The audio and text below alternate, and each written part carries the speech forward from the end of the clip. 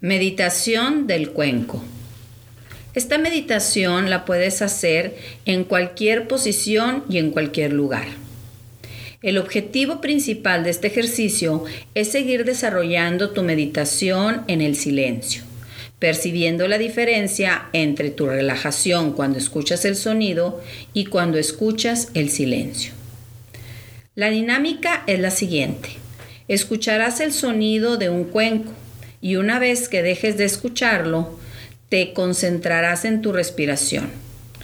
Harás aproximadamente unas 5 o 6 respiraciones fáciles y relajadas. Este ciclo lo repetiremos 10 veces. Primero, respiraremos 3 respiraciones relajadamente profundas.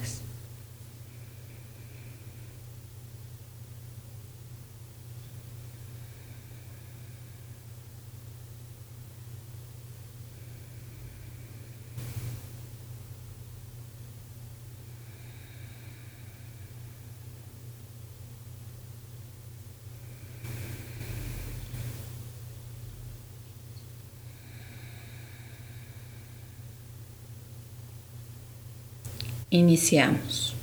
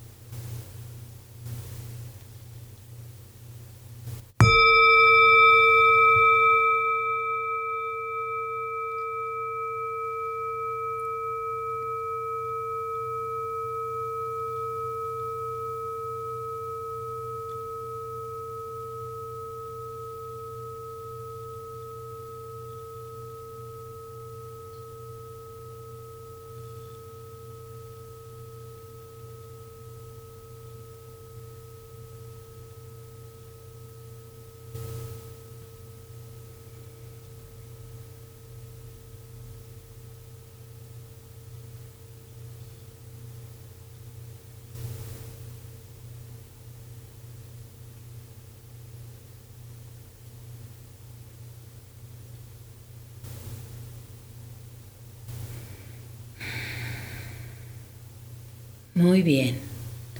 Puedes permanecer concentrado en tu respiración el tiempo que desees. La meditación del cuenco ha llegado a su fin.